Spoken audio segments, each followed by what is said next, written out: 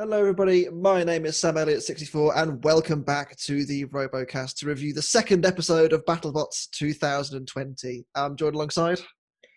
World of Woodrow. Hello, Sam. Where's Steve? Where is he? I think I saw him looking the other way and watching Norwalk or something. I don't know. I don't blame him because as we're recording this is Norwalk Havoc right now. So if you're watching it in the past, yes, good choice.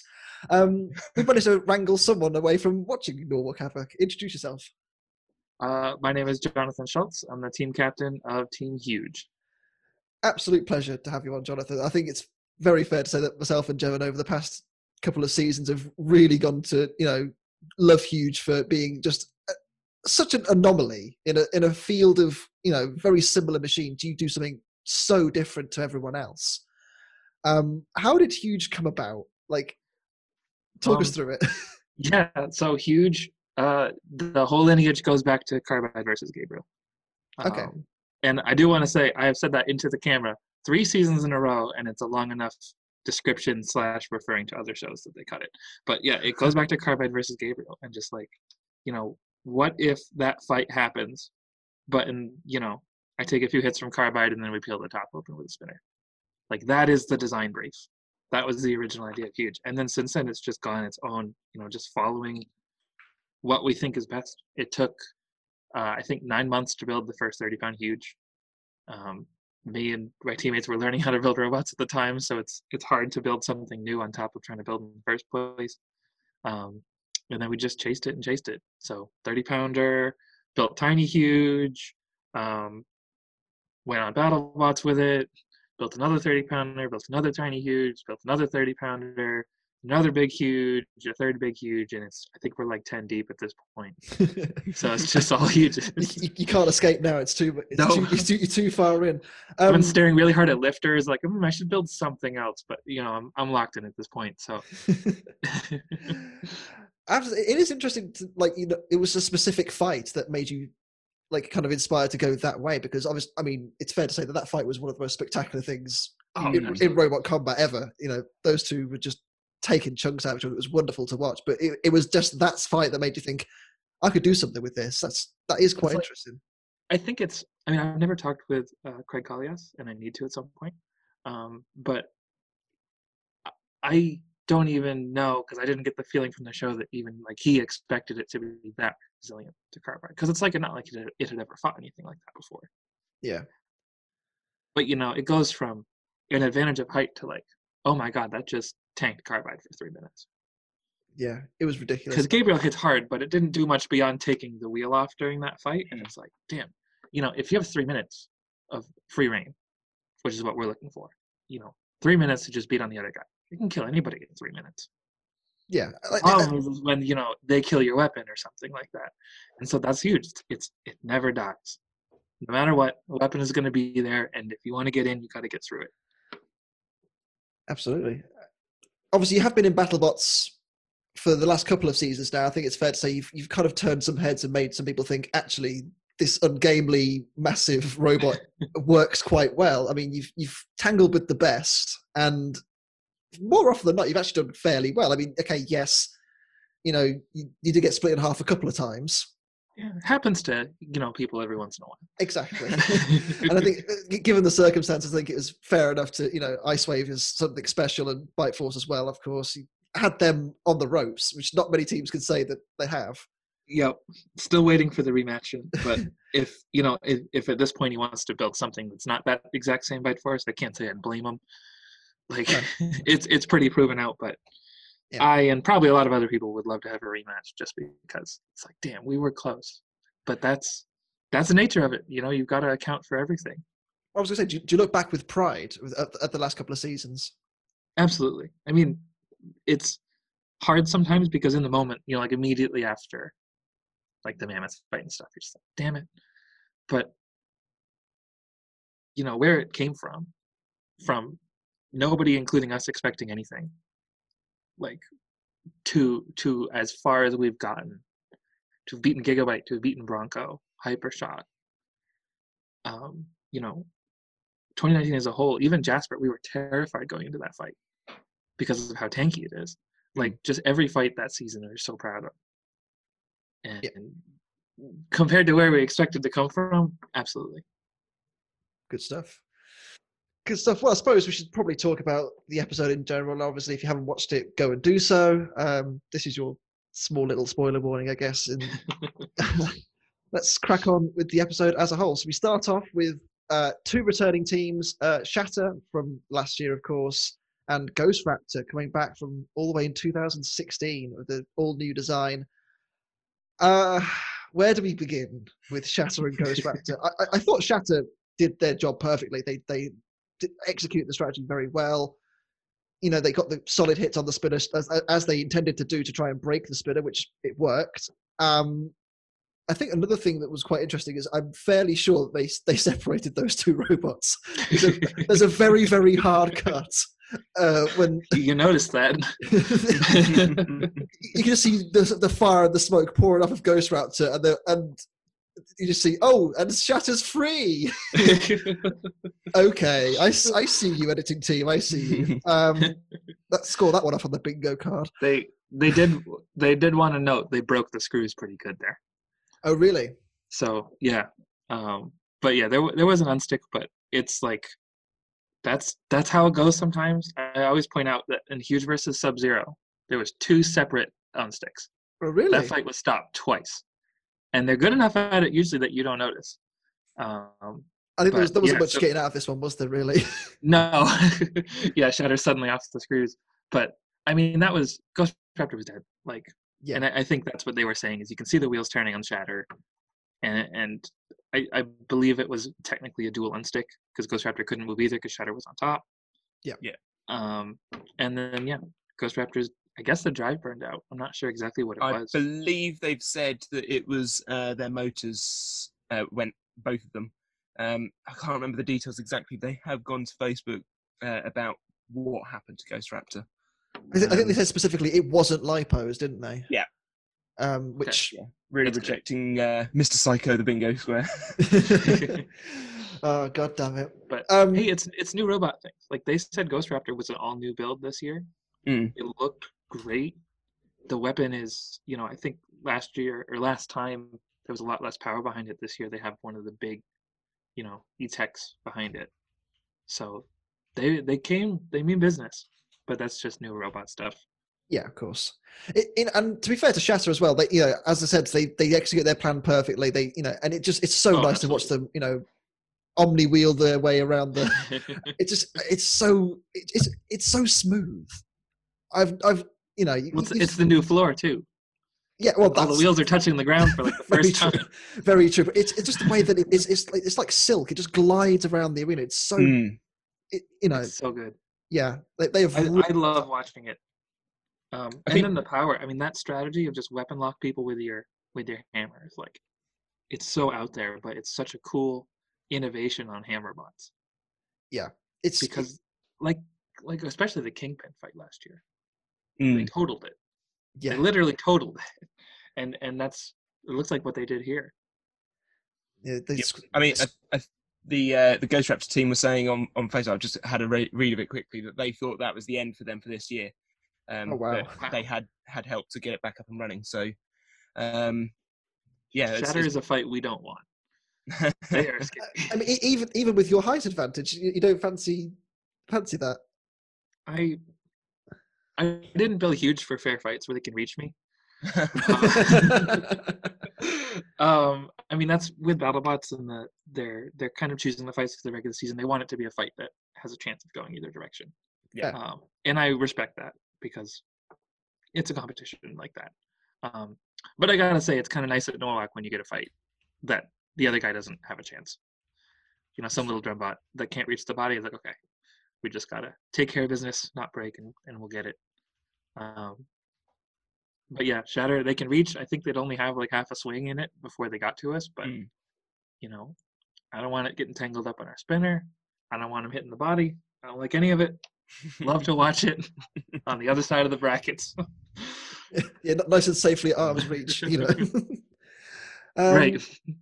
I did like the fact at the start of the fight, before the fight had even started, it was almost as if Shatter was taking its shirt off, ready to fight.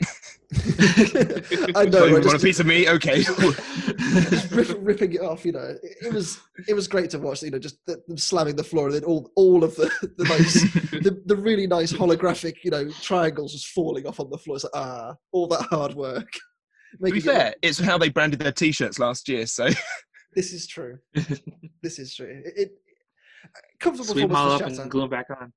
Yeah, basically. Yeah, comfortable for Shatter. Ghost Raptor, hopefully we'll get to see them work a little bit better later on in the season, because it was a tough first fight for them to go against, at this point, a well-grounded machine. Absolutely. But I mean, I really like this Ghost Raptor. I never believed much in the super long spinner because it could hit the floor depending on how they twisted themselves around, and I just felt that was kind of too much to pay attention to at once. But a Ghost Raptor with the spinners protected, you got that same huge problem. If you want to get to us, you got to get through the spinner. Yeah, and I have to say, Shatter did. Yeah, it's certainly. I have to say, when I first saw the first images of Ghost Raptor, I just thought it looked horrible. I don't like to say that ever, but it just didn't look nice. And watching it in the arena, it looks so much better. I have to say, like when it was moving around, it looked very threatening, and I was very surprised. I shouldn't be, because obviously Chuck's obviously so experienced at this point. He knows what he's doing. Yeah, but it just looks so much better than what I initially thought it was going to be like. I think in the photos it was missing some bolt-on armor and stuff. They left some of the configuration things off of it. I'm not exactly sure, because as part of the COVID protocols, they split the pits into different sides that you weren't supposed to leave, and he was on the other side. I didn't really get a chance to look super close at it. But yeah, it moves quick. He's an amazing driver. I mean, you all saw what he could do in 2015 without a weapon on it, basically. Yeah. It's worth noting that this version, that the integration of the lifter more really paid off for them in this fight, because they were able to, when the spinner went down, they were able to do what Ghost Raptor does best and still control the battle to a degree until, obviously, big fire. Kaboom. But it was working, though. Yeah. He was getting good lifts in. Mm-hmm. I wouldn't have wanted to, a pure lifter versus hammer in that fight, say they never have the spinner on. I don't know who wins that. That would be a close fight, I think. If they could get it done quickly, I think it could have been a different story. But obviously, Shatter was able just to keep hitting them where it hurt. Absolutely. Winning the first fight of the night. Fight 2 sees Ribot and Tracer. For me, I've seen a few posts online about Tracer not being that good, and I think people do need to think, actually, this is a robot that was meant for next year. They rushed it to get it ready for this year in order to help fill out the field. Ribot at this point is now 2 seasons deep. They're a good team. They've worked. It's essentially, we've discussed it before, it's basically Bite Force underneath. It's very similar. Like, you can't. Yeah, you can distinguish between the two, but obviously, you can't take it lightly. It's a very strong competitor, and the fact that Tracer did as well as it did, getting a tire off very quickly, I think is to be commended. But in the end, Ribot just too strong. Yeah, and Ribot is tuned. It is well dialed at this point. It's the same Ribot that it was last year, but they have it all really nailed now, and it's a force. Yeah, the fact that they were able to tip over Tracer with a horizontal spinner is quite impressive in its own right. But Ribot, it just seems, as you say, just very well tuned in, and it just looks a lot more sturdy now. Like, maybe it's the lack of foam legs, I don't know, but it just looks more intimidating. If a frog ever can. Yeah. I think that's part of it, though, with the tuning on Ribot versus Tracer being a fully new build first fight. Is getting flipped over. That's the stuff you learn from quick. Yeah. I don't have a doubt that next year Tracer won't be invertible. And that's the type of stuff where, they'll get there. It's good at the things it was intended to do, which is have a 60 some odd pound disc and hit really hard with it. It was quick. It's got that good armor for the the vertical spinners, that big front wall. But it was good at what it's designed to do. It wasn't designed to fight the horizontal undercutter like that. I think they did say that they were expecting Ribot to go in with the vert, so the fact that they kind of prepared for something that didn't happen didn't help them. That's the Ribot advantage. Yeah. I know they can swap those modules really quick, and so they'll use that to play with people. And I think this year they had 2 of them, so then they could just Would not kind of surprise me. pick. I think somebody has said that Tracer was meant to have a Shremek on it, and there is a CAD picture of Tracer with Shremek. Obviously, with the time constraints of them having to get ready really quickly instead of waiting for next year, they didn't have time to put it on or integrate it or anything. That would do it. I've had a message on my in my YouTube feed and all sorts about Tracer, that they claimed that they do things differently, how they mount it all on that single bar at the front. And somebody pulled up the fact that they thought Huge did that as well. I was just wondering how much, what Huge does to hold it all in place, and how similar it is to Tracer. So actually, I would say that's pretty unique to Tracer. I believe I want to say there's robots who've kind of embraced similar ideas. Razorback, I know, was all built around kind of that central tube that the lifter can turn around, but then they mount the different weapons on it as well. But Huge is actually, it's separate axles the whole way through. Oh, wow. So in past years, we would use that where the drive was a significantly thinner axle than the weapon, just to save weight. But also because if we tried to run that bar straight through the frame, it's the weight of it, and then that's where the batteries live right now. So the frame would have to get bigger, etc. If we'd run it in 2018 with a single solid axle, it would have solved some particular problems. But we've got it pretty dialed now. We upped the drive axle size for this year because Sunaway actually bent them when they hit the wheels that hard.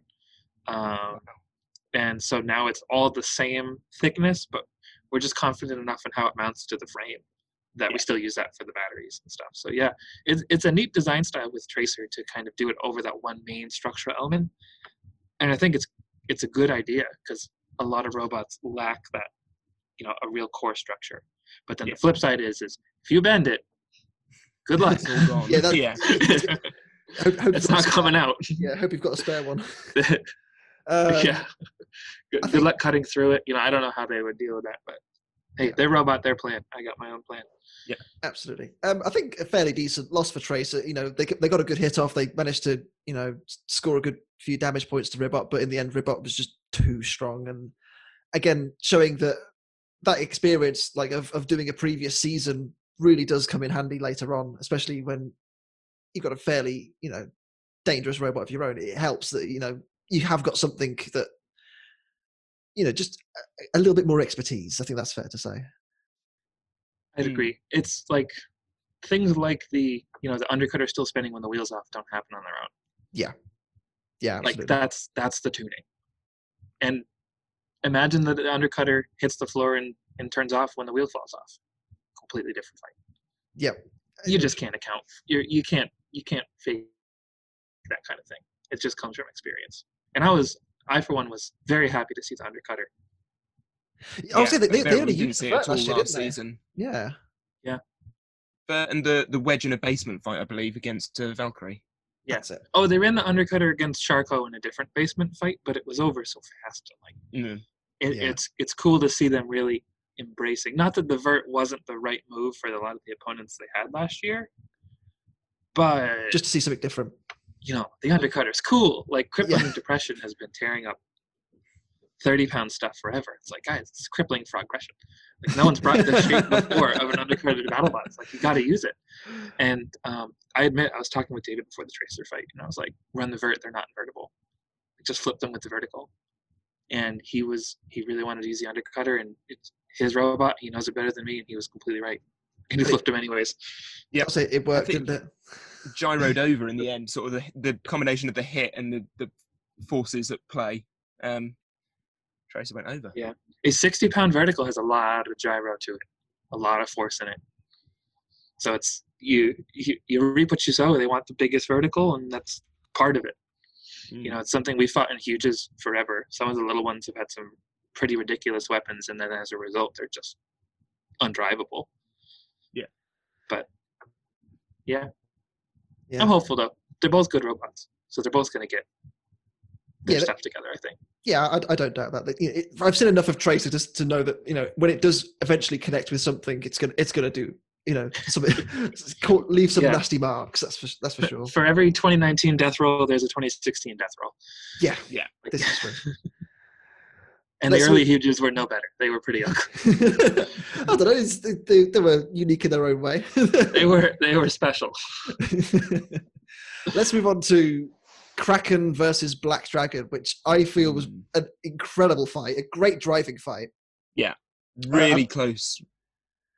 Well, it was very close. I think a lot of people have kind of said online it should have gone to Kraken, and I'm not disagreeing. However, I think it's the judging criteria. For me, I think that suits Black Dragon in this fight. Yeah. At the end of the day, Black Dragon didn't control the fight, but they did the damage, and they did get a good couple of hits on Kraken, which tipped them over, which would have been in their strategy. So at the end of the day, they picked up the points where they needed to, and as a result, won.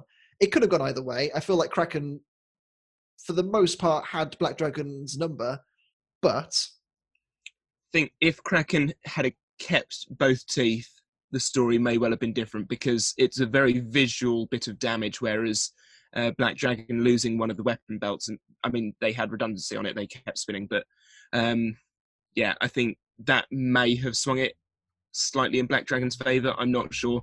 I'm not a judge. Right. Yeah, it's tough to be a judge. I do have to wonder how much you would have noticed Boxside, because watching it on the show, I didn't even realize live that Kraken's jaw was not closing for the back half of that fight. And similarly, I didn't realize the belt came off of Black Dragon. And those are both super consequential pieces of damage. I feel like if the jaw kept working, I don't even think it would have been close. Because that's exactly what Kraken wants to fight. I mean, you saw what they did to Ribot last year. Yeah, a nice flat top. Absolutely what they want. So, I mean, fair play to Kraken. That's exactly the fight he wanted to have. And it's what it's designed to do. Bite the vert.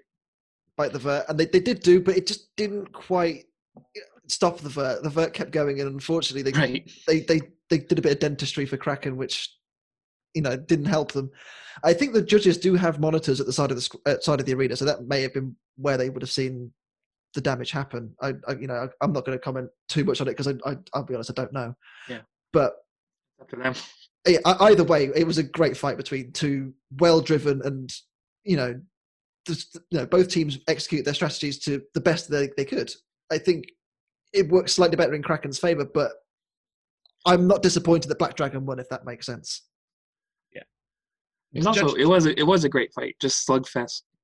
Well-tuned robots that don't die, and they just go at it and go at it. I love to see that Kraken took some hits right to the front of the jaw that held together this year. One who peeled it up. That's a big weakness solved if they can keep that sharp, keep it together. And they're getting right under Black Dragon the whole time, which is not easy. Sliding in. Easy. Right in between the two. They made it look easy. Yeah. I mean, I have to say, you look at Kraken now in 2020, you compare it to you look at the 2018 version, and when I first saw it, I thought this is a really cool looking machine, but it's never going to do anything. You look at it now and you think, with a decent run, this thing genuinely could win BattleBots. There's a lot of people it can beat. And it's tough because it's, when it's fighting people like Black Dragon, you almost don't get to see that. But I feel like you put it up against someone, a little less tuned than Black Dragon. They've been building robots forever. Yeah. And imagine they take both belts. Different fight. Yeah. Absolutely. It's worth saying, Judge Jason Bardis said that this was one of the best fights he's ever seen, like in the history of Robot Combat. It was not amazing. sure I agree with it. It was a very good fight, but there's a better one coming up. There's a couple of good ones this episode. There was. Well, let's talk about your fight, Jonathan. How does it feel being the small one? It was I know how everybody else feels when they're fighting me. Because I know how everybody else feels when they're fighting, and Ricky said the same for fighting Mammoth. It's like, what the hell am I supposed to do in that spot? And I don't know what I'm supposed to do. I'm going to hit it hard and break it. But he knows that. That's what it's designed to resist. it's not like Ricky's never thought about Mammoth getting hit before. Yeah. It's covered in the floppy wedgelets, and the floppy lifter is brilliant. Just takes all the hits. Like yeah. I know how everybody else feels, and I'm glad there's only one Mammoth out there, because it's a weird thing to game plan for. For my 2 cents, I think you started quite well. I think you got a good couple of hits at the start, but then as things got on, just the more that Mammoth got into Once the fight, starts to get you in that corner. Yeah, you couldn't get out. You were stuck in there. With Jenny, that you'd put some flipping big holes in him, and in pretty vital places. As they said, like a couple of centimeters to the left, it would have been the weapon gone. Couple to the right, and the whole frame would have collapsed. So it gives me hope. Yeah. If there's a rematch, like there is a path for us there. But I know he can make changes too to mitigate those risks. It's I didn't know it was going to happen going in. We had the aim for spinning down, and the thought was, when you watch that Nightmare fight with Mammoth, when Nightmare hits a tube, it goes through it, and then kind of throws itself backwards a little bit, and Mammoth uses that to escape. And we're just like, well, if we can use that to like go deeper, maybe we hit another tube. Like that was pretty much the depth of the strategy. Yeah. Because I don't think spinning up would have changed much. Like we're not the type of vertical spinner who flips and throws people really. And there's a lot of factors to it. We're approaching from a weird angle. We're not super fast. We don't have a wedge. And then the wheels kind of shock mount all the hits. So it's not like Bite Force where it can just brace itself against the floor. Like to throw someone upwards, I need to press the wheels downwards. And they're not great at that. And so, it's just kind of trying to plan for the unplanned for-able. It was quite strange, like, seeing you get stuck in the arena as well, because obviously you have to be hit so precisely to get your wheel caught in the way it is, because obviously your wheels are so large. Yeah. Like, did you ever think that could have ever happened, or just? I was like, there was some I was vaguely afraid of it, but I never really thought it would happen. Like, we've been up there before. Bronco threw us up there. With Gigabyte, it had us in the screws. And we usually seem to find a way out. But that was perfect. Like, the wheel was aligned perfectly, and they cut it, obviously. But after the fight, it took 6 or 7 people about 20 minutes to get it unstuck. It was like, because the pole hits the wall, right? And then the wheel flexes out because of that. It'd have to like kind of prise out a little bit.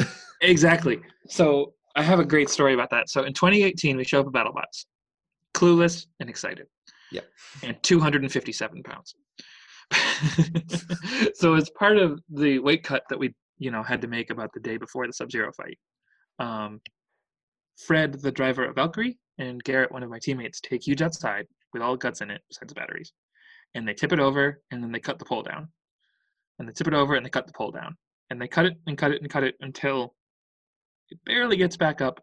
And they say, okay, the poles are the right length now. Don't touch them.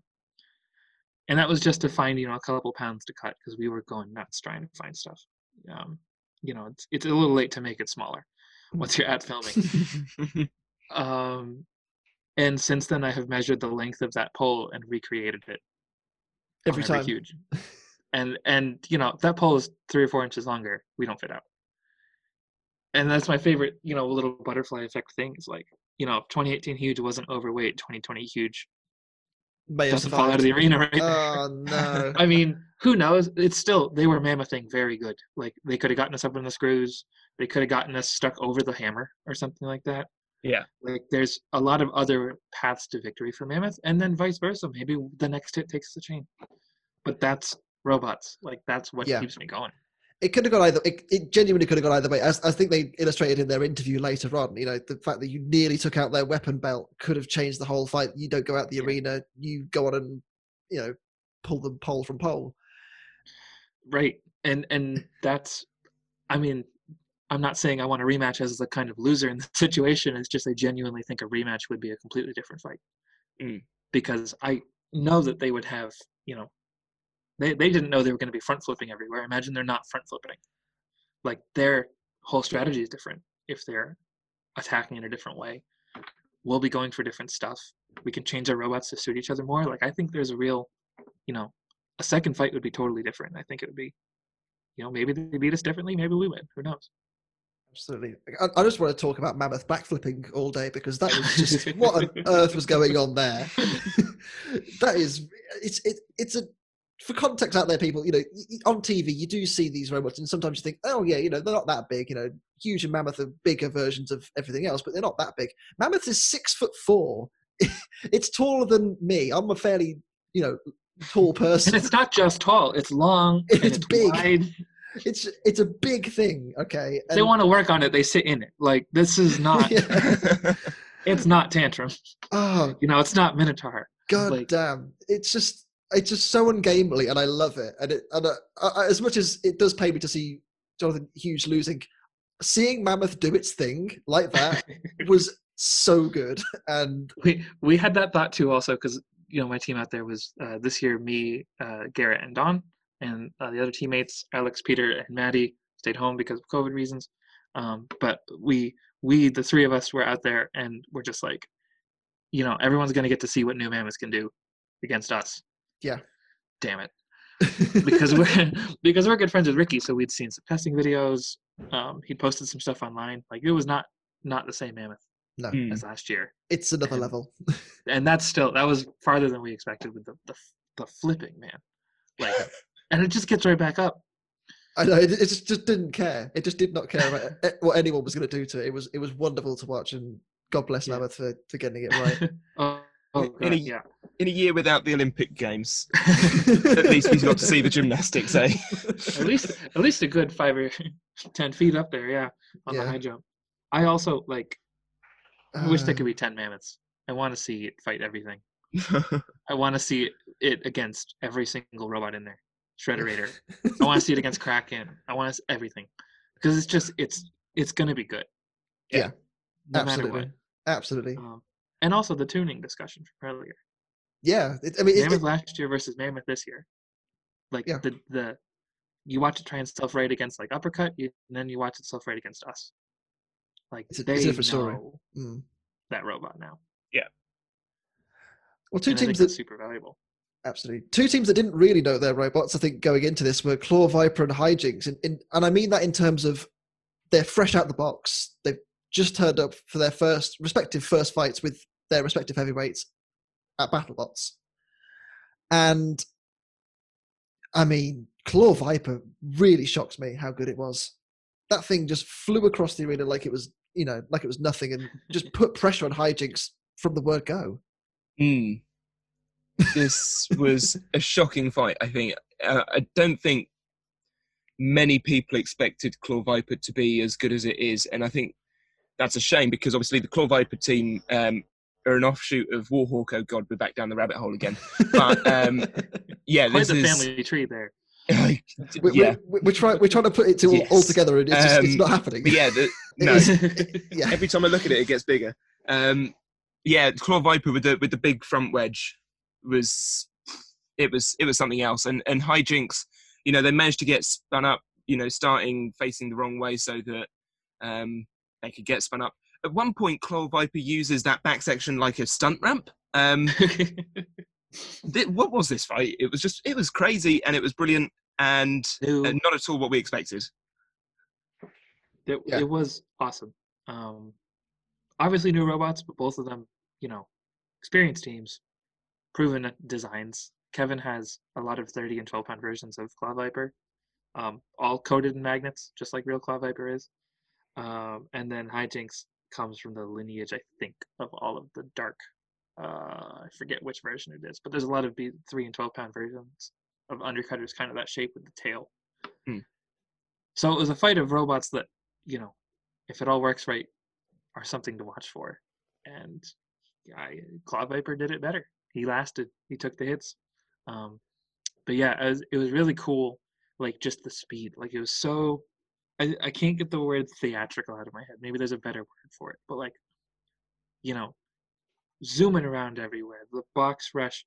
He wants to run back and get a run at him. Sure, he goes all the way across the arena, turns around and races back.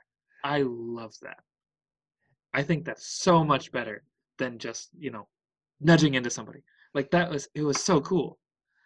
And they got the grab in there. They had the pulverizer going on them. Like, it was such an awesome fight. And I mean, the weapon on hijinks worked great. I think drive is the thing they can get sorted because they're watching Claw Viper do its thing around the arena as it did, like, considering it's a brand new machine, this season, very, very impressive as well. Like, I said, I didn't really expect much out of it this season. It looks solid, but not much more than that. I'm very glad to be proven wrong. It was a really good performance, and they, again, clearly a guy who knows his bot quite well and just did his job. I agree with the premise of what you were saying, though. That it really is like, it's not the most Cobalt-looking robot. Like, it's not, doesn't have the saw teeth and the really imposing, like, it's gonna wreck you and rip you limb from limb look. But a robot that they know and that is that fast and that he knows how to drive is just as deadly. Yeah, last season they did the Jenny Taft section where Hypershock did a sort of timed lap of this course, and I'd really want to see a race between Hypershock, Claw Viper, and some other speedy bots this season. P1. Because P1, yeah, gotta get the race car in. Yeah, absolutely. I want to see it. I want to see the Grand Prix of robots. Yeah, I think it'd be a lot of fun. And Extinguisher, 35 miles an hour. Yes, I'm going ahead a little bit here, but if they can get that going. Let's get to Extinguisher in this episode. Well, let's get to Extinguisher, shall we? God bless poor John. It wasn't much of a fight, I'll be honest. It didn't really go anywhere, but I have to say I disagree with them, the team, because I've watched this fight a number of times, and they hit the wall. Mm-hmm. They do turn around and they head towards Perfect Phoenix, and they do get hit by Perfect Phoenix, and then they die. Maybe that's me looking too much into it. I'm more than happy to trust the team's analysis, but this was. Oh no, I've slowed down the footage to 0.25, and yeah, they definitely move forwards towards Perfect Phoenix, and then get clouted. But I could see that issue still happening from the hit. Oh yeah, Perfect Phoenix, because it hits hard. And to be fair, but also that was a problem. There was, and this was just test box pre-event stuff, but a few of those controllers were burning up just in the test box on people. I think one person blew one up on the bench in the pits, just because they were a known reliable part that people used for a long time. That's what drives Mammoth. That's what drove Hypershock last year, which worked great. And I think it was like the most recent batch that was purchased right before filming had some issues. And then you saw that with Extinguisher, which sucks because that was setting up to be a great fight. Imagine throwing the hammer right down into the spinning blade. Like, that would have been awesome. And it's a shame we didn't get to see it. But, I still say for John and for Tyler, you are looking at the next generation here a lot. Yeah. What Tyler can do as a builder is amazing, and then what John has been able to put together, still in high school. Oh, so he's still a young guy, isn't he? He's still a very young lad. 18. I believe. Yeah, I think he's headed into college now. I don't know. I've only talked to him a few times, but I'm continuously impressed. It's a full brushless hammer bot. I couldn't build that now, and he's out here building it as a teenager. It might take him a little more time to get it dialed in. It's still an amazing achievement. Yeah, very impressive. Very, very impressive indeed. So, main event time. 2 unbeaten seasons at the start of last year. That wasn't going to happen this time. It was Witch Doctor and Hydra. Where do I begin with this? Hydra, for me, this is the fight that surprises me, because if you look at Kraken versus Black Dragon won on the damage aspect. I'm fairly sure. Whereas this fight, I would have expected to go to Witch Doctor for the same reason, because it did the damage to Hydra, and Hydra was kind of struggling towards the end. I'm surprised the judges went the other way with this one. So BattleBots went to Facebook earlier today, I believe, and said that Hydra could still move. Yes. And that's why the count out stopped. I think what we saw on TV is not almost as accurate as what happened in real life. And so, yeah, Hydra could move. It drove back to its starting square at the end. And, yeah, so I think... So, is it me? Is the floor laid uneven? I believe I've heard it on purpose so that some robots can't get like the massive ground clearance advantage. I think I've heard that somewhere. That's what I was hearing as well. And I think you noticed it with Fusion also. They were getting stuck on the floor as well. I think their wedgelets might almost be too good. Like, I see what they're going for with Hydra with like the sea of them on the front. Mm. I think it's the right move for Witch Doctor, who's, always been the kind of anti-wedgelet team. I think that was the thing. Like it was struggling to move a little bit, but like they kept catching on the floor. Like that's what it looked like from when I was watching it. Like they would move forward a little bit and then they just catch the floor again, and they just couldn't get out of that square. I think they may have thrown either a drivetrain or a weapon belt at some point in the fight. Yeah. I think I saw something come out the back of that. I don't know whether that was Hydra or somebody else. Or... There's no way you can get through that fight unscathed. No. Yeah, I don't know. Like, if I was the ref, I might have counted out Hydra. Like, I'm not sure I count a minute of staying within the starting square as controlled movement without chasing someone. But for going to the judges, right? Exactly. What crab walking rule? Yes. But it's getting to the judges. I think part of it is like the visual, like seeing how on fire Witch Doctor was, almost accounts for more. Because it's so in your face. Whereas otherwise, they broke the tooth off the spinner. It still worked. The drive worked great. They self-righted 20 times. Really well. Really. It was doing all right, but it's just Hydra's. No wedgelets versus Hydra wedgelets. It's a tough match. It's a shame because I thought after last season, Witch Doctor had kind of started to cure the magic smoke problem. Yes, okay, the season started not particularly amazingly against Shatter, I think it was last year, but they did pick up wins and they kept working throughout the entire fight. It was there was just an air of please don't go back to where things have come from before, because last season they were so good. Like, I mean, the draw on anything from the I want to say brick in a washing machine effect. Yeah, pretty much. They had them trying to keep going with that, I think, may have hindered them and shaken and done all sorts of horrible things on the inside. So hopefully it's not a return to sort of Witch Doctor's VFX. But it's like Tombstone Rotator was a similar result. Yeah. Where once you get that imbalance, everything starts going wrong. Everything. Yeah. Because nothing's made for that. It's a level of energy so beyond, to be continuously shaken like that. Every shake is like getting hit. Yeah. You find stuff.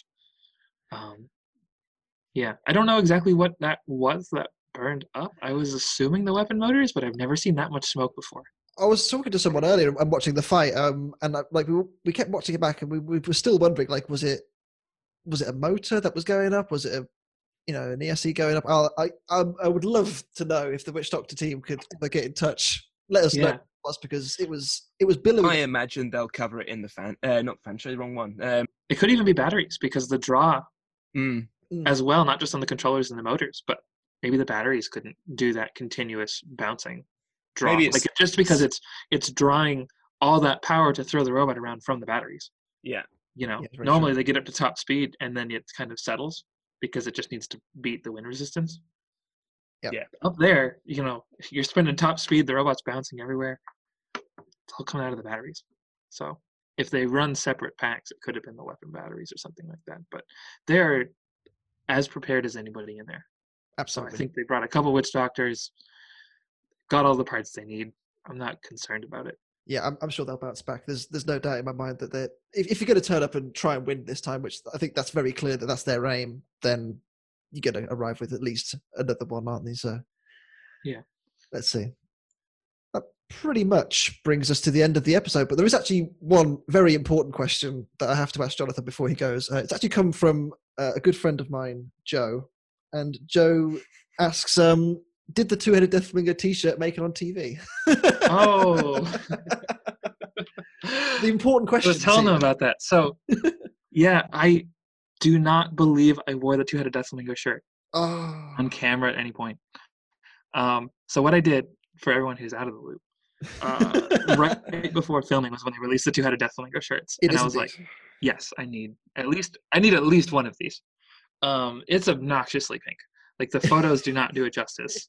Listen. It is eye-searingly pink. So immediately, first day at BattleBots, I wore the shirt because I want everyone to see it. Good man. And there was at least 4 or 5 production people who were in love with it. And I was like, you tell them to let this thing in next year if they want to come. Because I don't know, it's up to them. There's a million moving parts. COVID might not be over. Who knows? Maybe Discovery will cancel it. Who knows? I hope not. And then they pulled me for the interview where every team captain goes and meets with Chris and Kenny. Because, you know, before the season starts, Chris and Kenny, they just want to know what's up. What's new with the robot? That's with, like, the little kid who dressed as me for Halloween last year. That's where I kind of mentioned it offhand. And then that spun into them mentioning it, them reaching out, talking to the family, getting the photo, and, you know, getting it on the show, which was awesome. And I wore the shirt for that meeting, and Kenny loved it. So excellent. Pressure's on, Joe. Yeah, we'll Kenny loves two-headed Death Flamingo shirt. We got to make it happen. Don't we all? But no, I don't think I got it on camera. We've got enough huge shirts to cover at least a week's worth without doing laundry. So that's just swapping as they. That's get fair dirty. enough. That's fair enough. Anyway, that brings us to the end of BattleBots episode 2. I have to say, Jonathan, it's an absolute pleasure having you on, and thank you very much for your time. It's been a joy talking to you. No problem. It's been fun. Thank you, guys.